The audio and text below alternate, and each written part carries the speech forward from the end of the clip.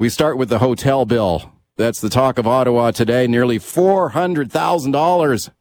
That was the hotel bill for the government entourage that traveled to London for the funeral of Queen Elizabeth. Can you believe that? They stayed at one of the swankiest, most expensive 5-star hotels in London, the Corinthia Hotel. Check this out. They rented one luxury suite, $6,000 a night. I've got Ari Goldkind standing by to discuss. First, have a listen to Toronto Sun columnist Brian Lilly here. He broke this story, speaking yesterday to our own Jazz Joe Hall here. Look, I know people in Vancouver will laugh at this, but there are many places in the country where when you add up both what they paid at the Corinthia and what they paid at the Hampton, it comes out to over $397,000. Yeah. There are many places in the country you can buy a house for that. And this was less than a week's stay. Okay, let's discuss now with my guest, Ari Goldkind. Ari is a criminal defense lawyer, legal analyst, political commentator. Pleased to welcome him back. Ari, thanks for coming on. Good to be with you, Mike. Okay, Ari, we don't expect the Prime Minister and the Governor General here to be staying in some budget hotel on a trip like this. I mean, obviously they're going to stay high-end digs here, but is this too high-end, over the top? Is this excessive? So there's some nuance to this story, Mike, and there's two angles I have on it, neither one of which I see being discussed, which bothers me. The first one, and just so your listeners know, you and I don't pre-script. You don't know what I'm going to say. I don't know what you're going to say. No. The Brian Lilly aspect of this is actually quite important, Mike. And in the time that we have, I want to make this point. Sure. There is a death of investigative journalism in Canada. Everything seems to be now said or done on behalf of the prevailing political party, i.e. the Liberals. Brian Lilly's reporting is important. Doesn't matter whether you're pro or for the government on this, but without Brian Lilly looking into this through the Freedom of Information Act, Mike, how would we even know about this? This isn't going to be talked about by the Globe and Mail. This isn't going to be talked about by the CBC. And we now live in a country where local and investigative journalism is badly hurting. So the first takeaway I have to this, Mike, before I give you my opinion, is that this is the kind of thing that Canadians should be demanding more of, no matter which side of the fence we're on, because these stories matter.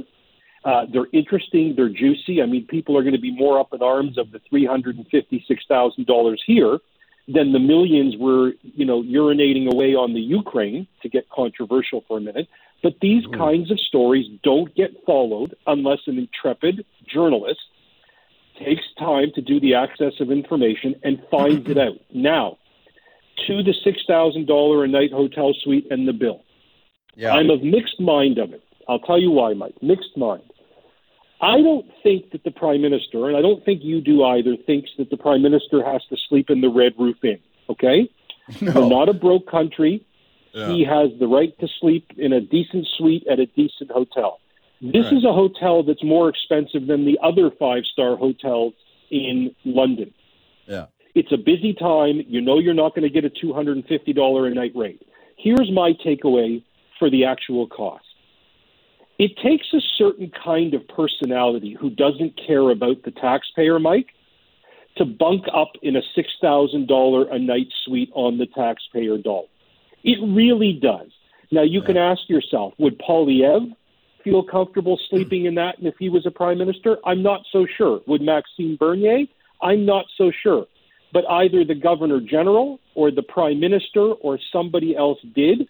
That, to me, is a more interesting part of the story where nobody will fess up who stayed in the suite. And the last part of my answer, Mike, and the last part, because I know we're limited on time, and I'm sure you have another question for me, is when you look at the list of the people who went, the hangers-on, the governor generals that nobody in Canada really cares about, all of these clerks and hangers-on and plus ones and an Olympian athlete and an actor from a U.S. TV show, I don't know that the Canadian taxpayer was comfortable divvying up and doling out more money in this inflation age for them. If the bill is high for the Prime Minister and the former Prime Ministers, I'm kind of okay with that. But when you look at the rest of the hangers-on at the public trough, Mike, that's where I have a bigger problem with this. I'm taking a look down the list of the entourage here. So some of the former governors general that were in attendance here, Michaël Jean, David Johnston was there. You got former prime ministers, including some conservative former prime ministers like Stephen Harper, which makes me wonder if the Conservatives will raise any complaints about this. Yeah, Mark Tewksbury, a former Olympian, was there on the public dime. Sandra Oh, the actor, was there. So, yeah, I think you can certainly question the members of this entourage. Let me ask you about who stayed in this $6,000 a night room, because this one is a head scratcher to me, too. Now, presumably, it was Canada's Governor General Mary Simon. You know, you got the head of state. You would think she would get the fanciest room when she's a representative of the crown attending a royal funeral. But who knows? I mean, they won't say. Maybe it was Justin Trudeau stayed in that room. Do you think they should they disclose that? Who stayed in that room? Yes. So here's the point, Mike. If they were going on their own dime, none of my business.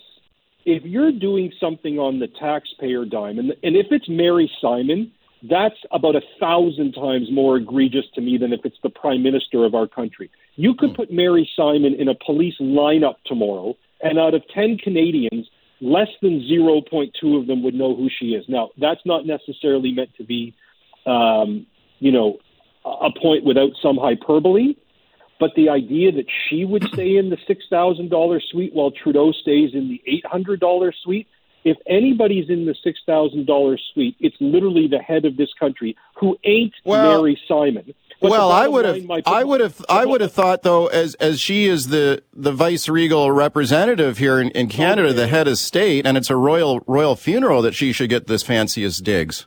I don't think so at all. I don't think there's any Canadian who would think so who's ideologically honest. I think if it was to be anybody, it would be Harper when he was the prime minister, Paul Martin when he was the prime minister, the leader of the G7, G8 country, who, again, is not Mary Simon. But to your question, if taxpayer money is being spent, Mike, and this is my overall philosophy, I don't care if it's Poilievre, I don't care if it's Green, NDP, I don't care if Jagmeet Singh is wearing a watch for $30,000. If he bought it with his own money, not as much my business. Of course, he's for the working man.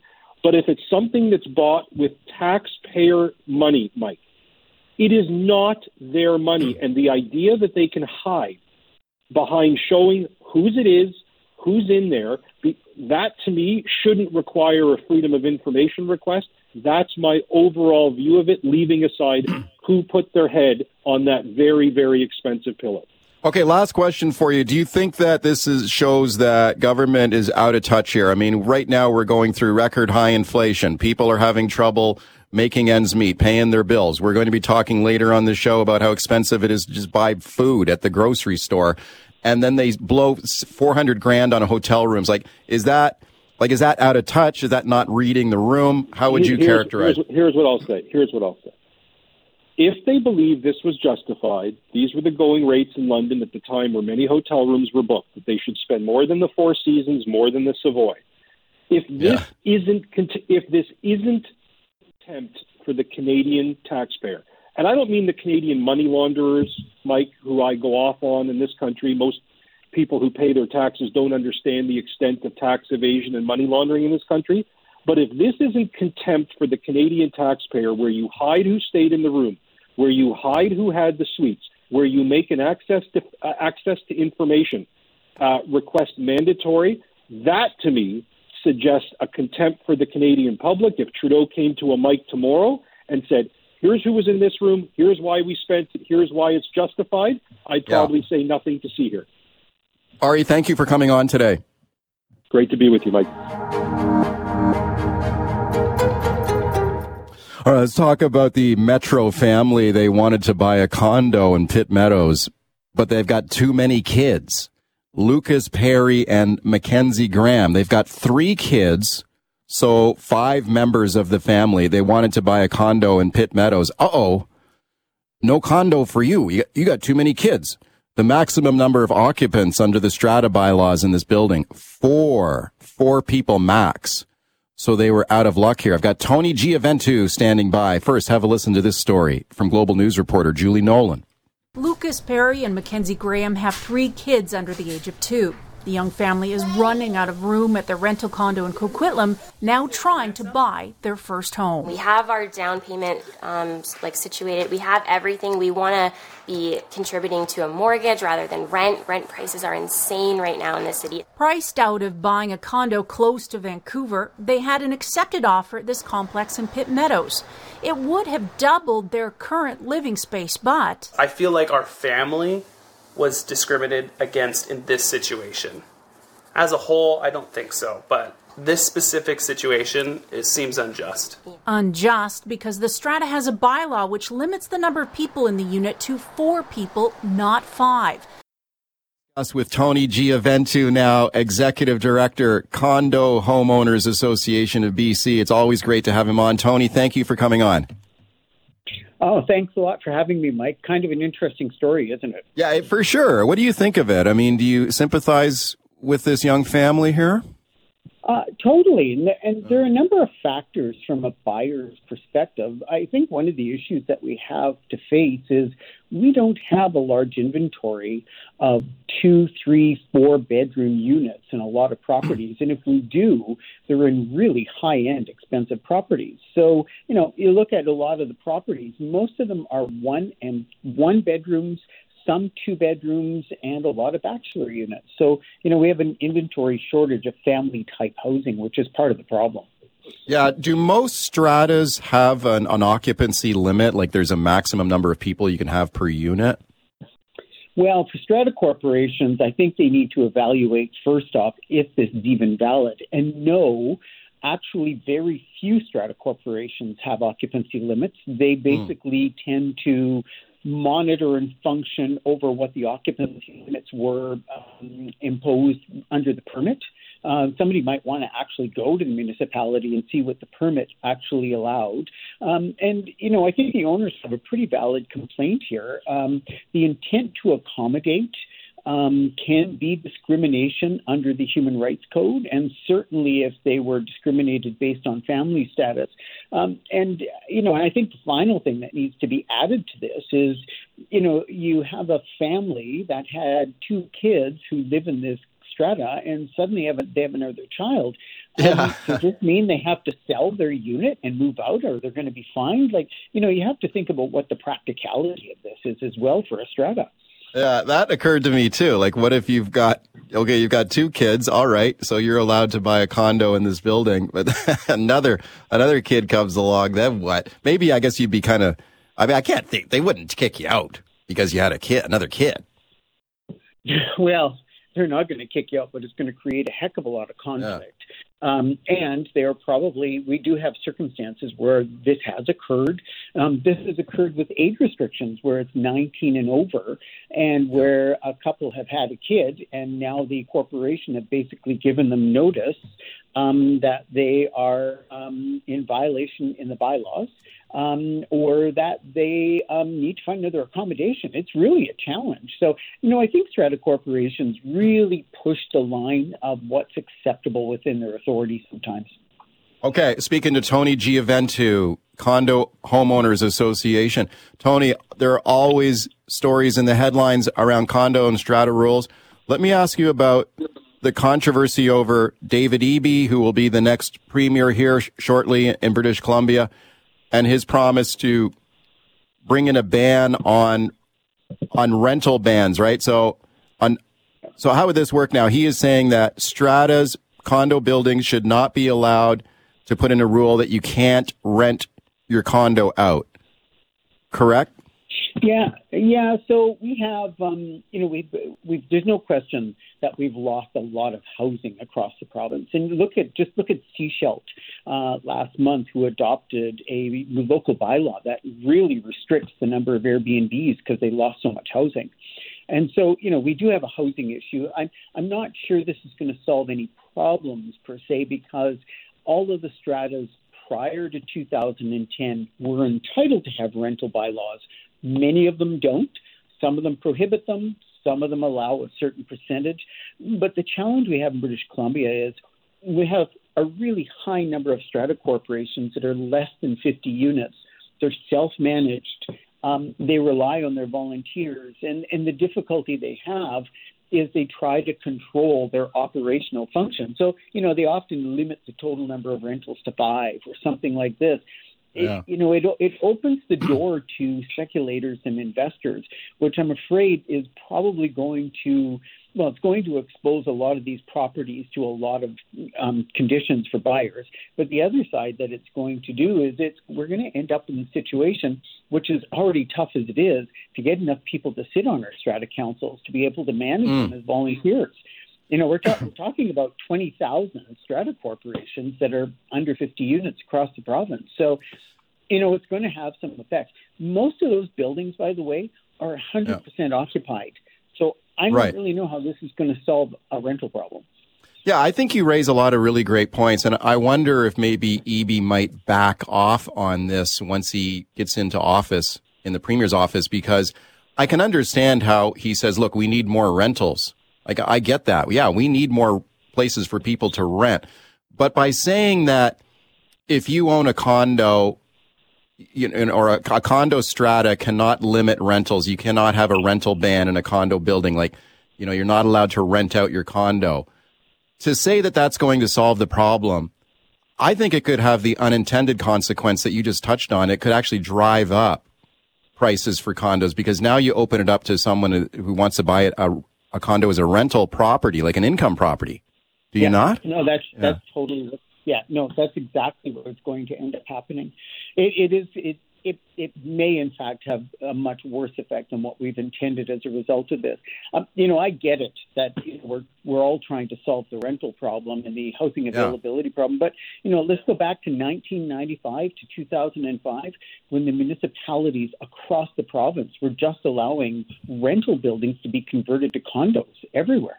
We lost a huge inventory of rentals back then. And so, so now we're turning around and we're saying, okay, hey, by the way, property owners, we couldn't solve the problem as a government, so we're going to kind of lay it on your shoulders now and see if we can solve it.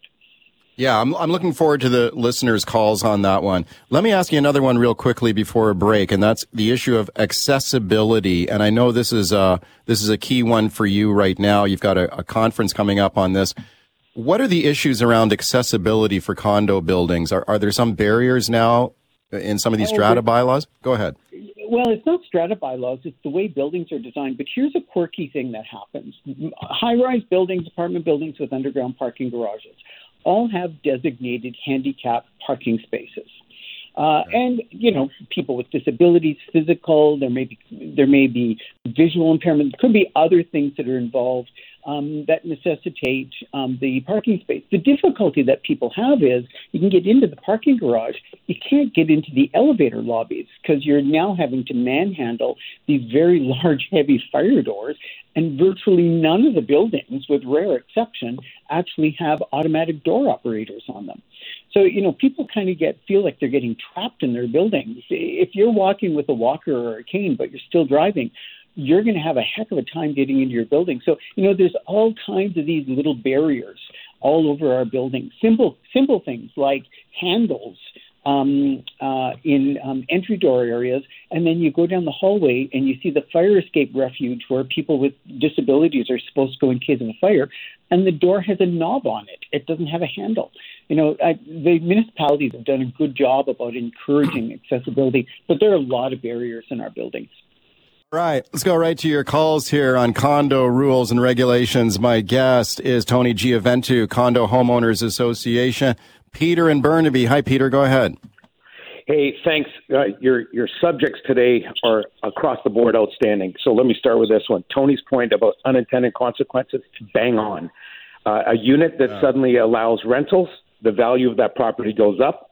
Secondly, I can tell you that strata councils will become extinct if we increase the number of rentals in properties, and it's already an issue. Restrictions on size of unit are not unusual. And where I feel badly for this Metro family, the reality is that even in our building, we limit the number of occupants based on the number of bedrooms in that unit. I'll make two final points. One, government has no place in stratas. Stratas are run far more effectively than government is. They're democratically elected. They run, for the most part, as good democratic examples of government and governance, and I want government no part of it. Last but not least, we track our incidents every month. 70% of infractions on bylaws come from renters in our building on a regular basis. So let's just look at each unit as an individual case and let them run. Thank you, Peter, for a good call. On the issue of the rental ban that David Eby has... let me go to Tony Giaventu. Tony, he made a similar point that we talked about earlier, that if you say that all condos must be allowed to be available to rent out by the owner, that potentially drives up the value of that unit. How many condo buildings or strata councils are no rentals allowed? Do you know? We don't have a definitive statistic on that, but here's an interesting perspective or twist. Since January 1st, 2010, pretty much all of the new strata corporations created were automatically exempt from rental bylaws because developers could file a rental disclosure that excluded them from rental bylaws. Those units since 2010 actually have the highest vacancy rate because they're the units that were open to speculators. So we've seen vacancy rates in buildings post-2010 in some cases as high as 28 to 31%. Whereas if you look at the buildings pre-2010 that actually have rental bylaws, the vacancy rate is 1% or less. So there you go.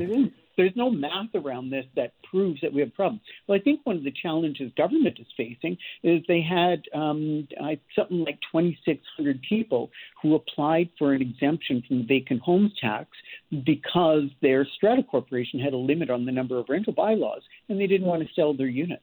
And so they were excluded from the vacant home tax because of the rental bylaw. But that's like about 2,600 versus about 600,000 or 700,000 that may be subject to this. I don't know. The math just doesn't seem to support the decision. I think he's got a solution looking for a problem there that doesn't exist. Mark on the North Shore. Hi, Mark. Go ahead. Thanks, Mike. Great show, and I always like to hear Tony's input. Long-time realtor here on the North Shore. I can assure you there's lots of strata corporations here that have occupancy limits. Some two-bedroom units here are pretty small, 750 square feet. Some can be much larger, of course. But my question is this. In terms of occupancy on a two-bedroom unit, where do you draw the line? Family of five is okay. What about a family of six? What about if we put all four kids into the one bedroom, mom and dad take the other one, and now we got to get mother-in-law to move in permanently because we want some help with childcare, and she sleeps in the pull-out sofa in the living room. I think it's a good point. Tony, your thoughts? I mean, is there an argument for a reasonable occupancy limit? Oh, absolutely. And again, go back to my point that if you actually look at the occupancy that was issued with zoning, it's probably going to reflect those numbers anyhow. You're probably going to be looking at, 4 or 5 in a two-bedroom unit as part of the occupancy that was permitted under the original development. So it's not going to be foreign of that whatsoever. I get that people want to, control with some reason the occupancy within the buildings, because one of the challenges we have, how do you manage the real abuses when there are 9 or 12 people in a unit? And we have certainly had that problem. So, the bylaw is necessary to manage this. And, and then we end up with people arguing about the whole fairness thing in the building. Well, I'm a single person in the building. I only use this amount of water. They're a family of 6, and they use so much more than I do, but yet we pay the same strata fees. Ryan, you got Ryan in Cloverdale. You got 30 seconds. Running out of time. Go ahead, Ryan. I'll be quick. I mean, Tony's making some great points. A lot of your guests are, but I think the occupancy limit creates a real problem within reason, and it goes down to if you want to have lots of kids, you got to buy a house. Nobody can afford a house. You have to be rich to have multiple kids. And what if you need to take care of your elderly parents who cannot afford a care home? That's another problem that's created. And I think if Eby opens up condo rentals, that is just a bad plan for disaster. I think it's a bad idea too, Rick. Thank you for the call. Out of time, Tony. Thank you for your time today. Mike, always a pleasure. Look forward to next time. Okay, here we go now with sky-high food prices. Are you getting gouged at the grocery store? Food prices have gone through the roof, soaring higher than the general inflation rate. It is sticker shock for sure at the grocery store. I got 2 teenage boys at home. These boys are major carnivores. They love their steaks and roast beef. These are hurting my wallet. These meat prices are brutal. Now here comes the Competition Bureau of Canada stepping in here. I got James Verkaman standing by to discuss. Have a listen to this. We've talked about this a lot on the show. Here is the federal NDP leader, Jagmeet Singh, speaking last week about grocery store profits. He wants the government to step in. Have a listen. We're seeing prices go up when it comes to food. We're seeing profits go up in this sector, and we're not seeing the prices come down. It is clear to us that there is corporate greed contributing to inflation. Broadly speaking, enough is enough.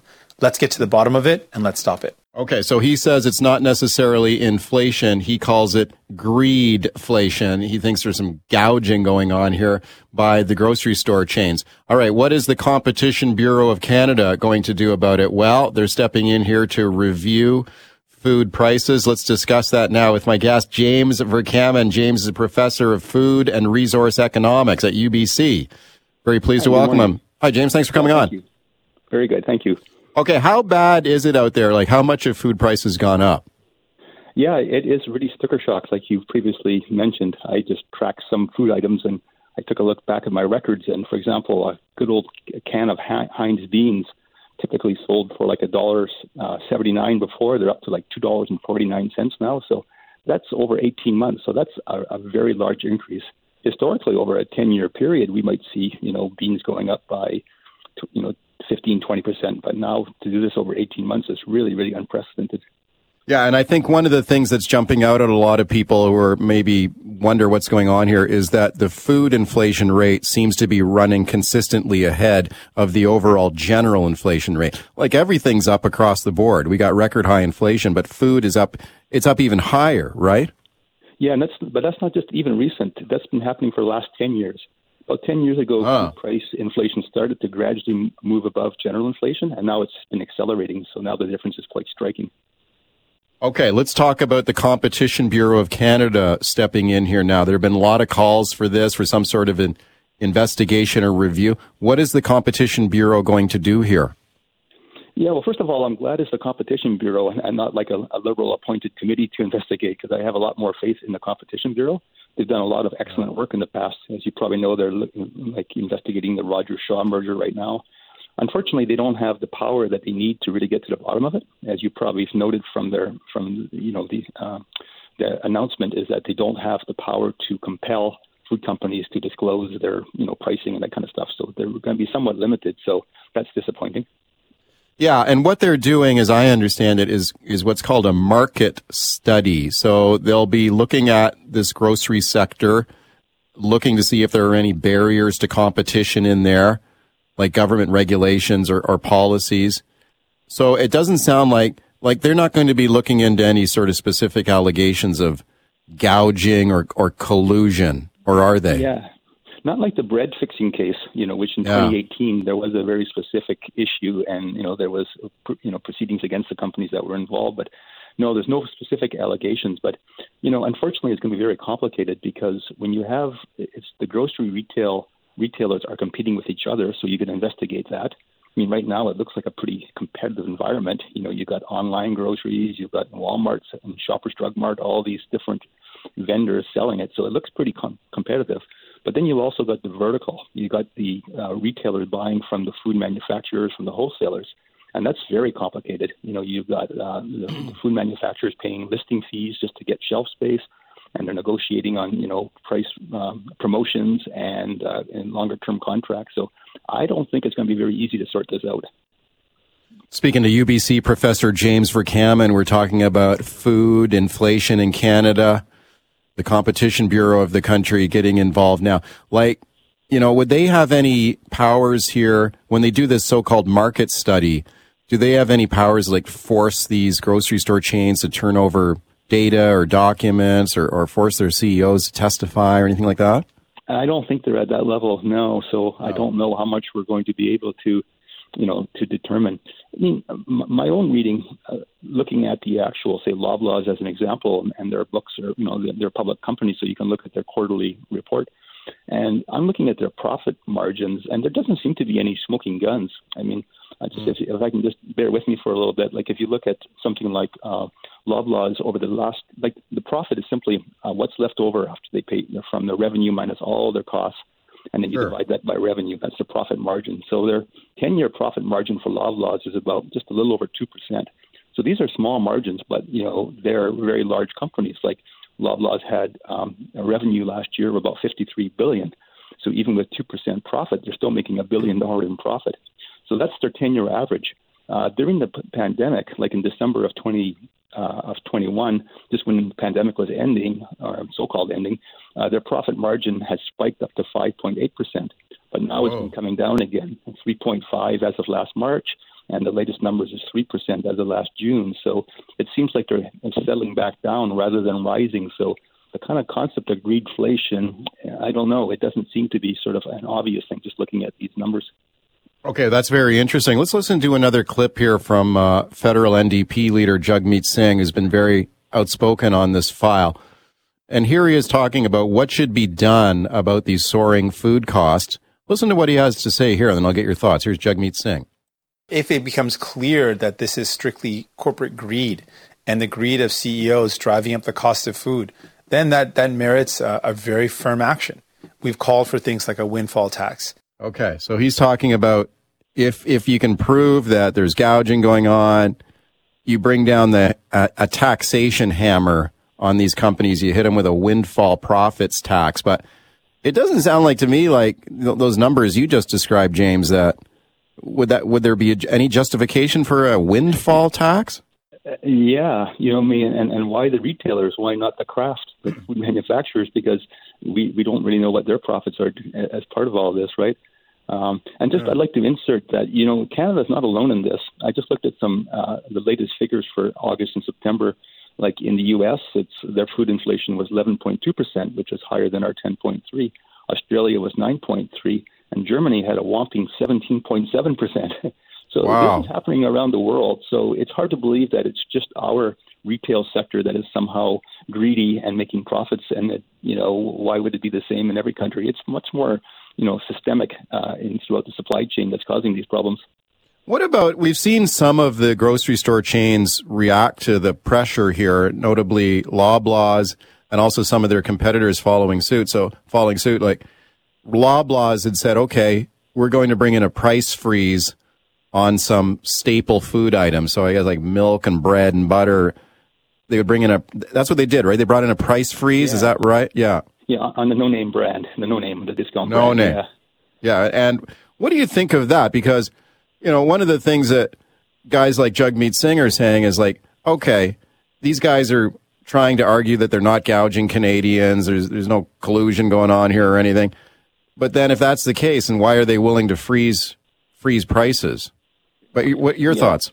Yeah, I mean, a couple of things. First of all, they're not the first in doing this. I looked again in Australia. They last August already, Coles and Woolworths announced something very similar about freezing prices. So they're probably taking a book out of a page out of their playbook. But yes, I mean, Jagmeet Singh might have it right in that why are they able to do this now if they're not gouging? But I look at it as a better perspective that maybe they're really trying to stop the sort of spiral of inflation. If they can sort of send a signal, Loblaws is obviously a leader in the grocery retailing sector, at least out here. And if they can send a signal that they're going to stop price inflation, maybe the Sobeys will follow suit, and that will sort of start to put the brakes on things. We can only hope. But yeah, my other worry though is that if inflationary pressure continues, once these freezes end, and I know in Australia they're ending in 2023, quite soon already, the prices might simply jump up that much higher than they would have had you just left them unfrozen. Yeah, no, that is a very interesting point. What do you think should be done here right now? I think we can all agree this is a problem. This is tough on people.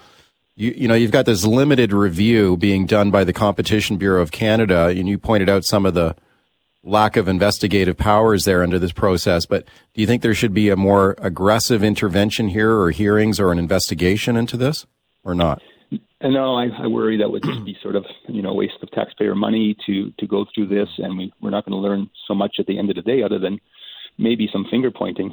These grocery pricing is just so complex. I mean, I've got examples here of numbers that, I've been tracking a few products over time since like 2018. I think I read you the beans one at the beginning of this interview.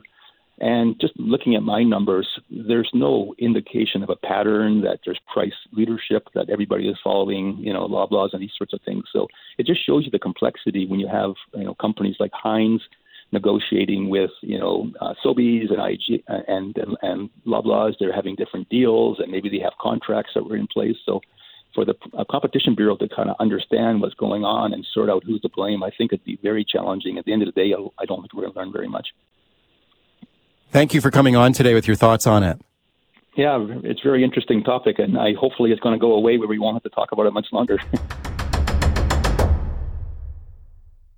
All right, here we go with another big interest rate hike. This is coming at you tomorrow. The Bank of Canada expected to announce another interest rate increase. They've already done 4 recent rate hikes, so this will be number 5. Markets bracing for a big hike here, possibly 75 basis points, 0.75%. Could be less. A 75 basis point hike would bring the central bank rate to 4%. If you have a variable interest rate mortgage, line of credit, car loan, brace yourself. This is going to hurt again. It all comes with fears of recession in the country. We talked about that yesterday. There's a recession coming at us too here. Could a big rate hike actually make things even worse? Got Rob Levy standing by. Have a listen to this here now. This is Tiff Macklem, the governor of the Bank of Canada, explaining why the central bank has been hiking interest rates. Listen to how he explains it and justifies it. First, inflation is too high, and more people are getting more worried that high inflation is here to stay. We cannot let that happen. Restoring price stability, low, stable, and predictable inflation is paramount. Second, the Canadian economy is overheated. There are shortages of workers and of many goods and services. Demand needs to slow so supply can catch up and price pressures ease. And third, our goal is to get inflation back to its 2% target with a soft landing for the economy. Okay, so that's why they're doing it. That's the head of the Bank of Canada there. Let's discuss with Rob Levy, CKNW business analyst. Pleased to welcome him back. Hi, Rob. Thanks for coming on. Hey, nice to be with you, Mike. Okay, Rob, what are you anticipating tomorrow? 75 basis point hike, or maybe like 50 basis points is the other option people are looking for here?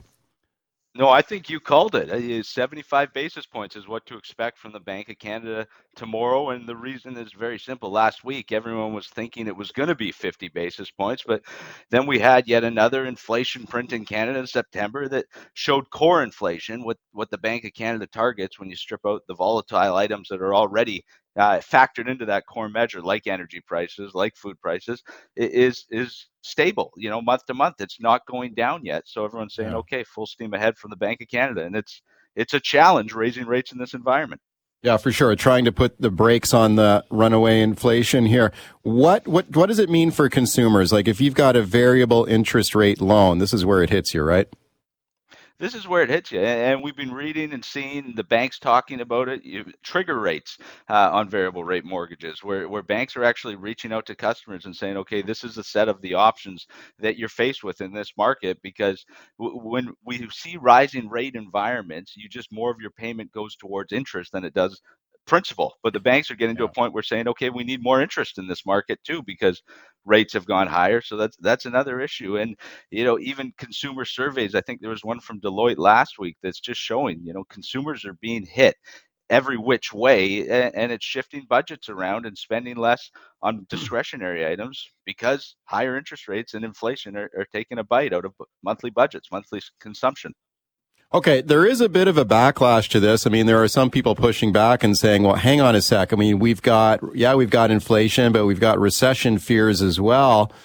Could this make it even worse? I mean, I've talked to some people who think another big rate hike could actually trigger an inflation or make it come on even quicker. What do you think of the backlash to it? Like, I'm looking at federal NDP leader Jagmeet Singh saying that another rate hike, there is no merit to another interest rate hike. That's according to the NDP leader. What are you hearing?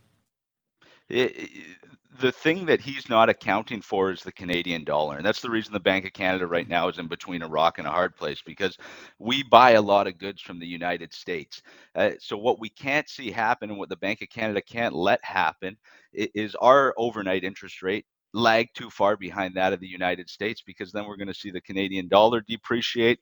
And we've already seen it. When that US dollar costs us more money, those goods we bring up from the United States cost more money, and that's inflationary within itself. So that's the challenge that the Bank of Canada is facing tomorrow, and looking out, into this sort of December and into the new year, is there's going to come a time when they're going to need to pause raising rates, because eventually this demand destruction that they've done from higher interest rates tackled inflation. We're going to start to see the impact in the data.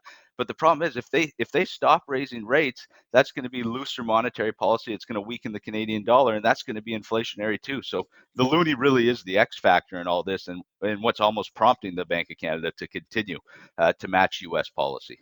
Okay, so you think they're doing the right thing there? The government, the Bank of Canada, really doesn't have any other choice except to raise the rate again. Is that correct? That's the environment we're in right now, I think, Mike, and it's not the bank, just the Bank of Canada. It's every central banker around the world. Their decisions have almost been made for them. They have to tackle inflation. Yeah. Speaking of Rob Levy, CKNW business analyst, another central bank rate hike coming at you tomorrow. On the show yesterday, Rob, we talked about a recession, whether there's one coming to Canada here anytime soon. Mark Carney certainly thinks there is, the former governor of the Bank of Canada, former head of the Bank of England, too. He recently told a Senate committee in Ottawa that a recession is coming to Canada likely in the new year, although he also thinks we could bounce back out of it better than other countries. What is your gut feeling telling you? Like, what are analysts telling you about a recession? It's certainly in line with that, Mike. I think the idea that a slowdown is happening, it's very apparent and sort of everywhere around us, and we're going to witness it this time of the year and into the holiday season. We're going to see it from the Bank of Canada tomorrow, too, when they lower their growth forecasts, because they also have what they call their monetary policy report that comes out in tandem or just following their interest rate announcements. So we are seeing the slowdown. It's just, as Carney says, and I think he's pressing on that point, how much are we going to focus on it, and how deep is it going to be? How long or extended is it going to be? And Canada, relative to the rest of the world, it's a lot more of a global problem right now than it is a Canada problem. And I think that's why we fare a little bit better. But there's going to be a little bit of a slowdown into the new year. Yeah, I think you raise an interesting point, too, about that Canada's not in this alone, right? Like, this is kind of an international phenomenon of inflation, global supply chain problems, and all the other issues that you heard Tiff Macklem outline there. Like, are our allies, the United States, the UK, are they also basically taking the same path?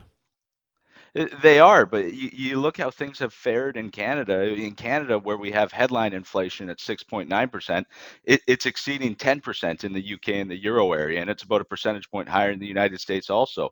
So the inflation problem in Canada isn't as bad, but also you look at the economy, the Canadian economy, and we've got a bit of a resource sector. You got a housing market that's been battered, but showing some signs of hope. So the pain that's being felt elsewhere, especially when you look at what they're going to endure this winter in Europe and the United Kingdom in terms of energy costs, and what that does to an overall economy, because of how it takes money out of your household budget. The pain is going to be a lot worse elsewhere in the world than I think it is in Canada and the United States. Okay, so a 75 basis point increase, if that is what is announced tomorrow, that would push the central bank rate to 4%. Rob, what does that number mean to you? Like, when you hear a 4% interest rate from the Bank of Canada, like, I've had people tell me, like, well, maybe people are freaking out too much right now. It's still relatively low. Like, if you go back in time to when interest rates were like incredible, off the chart, insane, like, what do you think of that number, 4%? Yeah, it is insane because in my professional career, it's not something that I've ever seen. So, it's large in terms of a short-term interest rate. People who are levered, it's facing some tough decisions and how you orchestrate your monthly finances and how you set yourself up in this kind of environment and enduring definitely some pain here in the short term. There's also, we've talked about this, 5 years ago, 2 years ago, that savers were being punished in this kind of environment because they couldn't earn a stable conservative return. So for some, I mean, they've got a bit of an opportunity in this kind of market environment. You hear GICs for, 1 year money are paying 4% or near that. So it's a mixed market, and as always, and unfortunately in economics, there's always winners and losers. But you're levered and you got debt. This is a hard environment to be in. If you're out of debt and older in life, maybe this could be opportunistic for some. Rob, thank you for coming on. Thanks, Mike.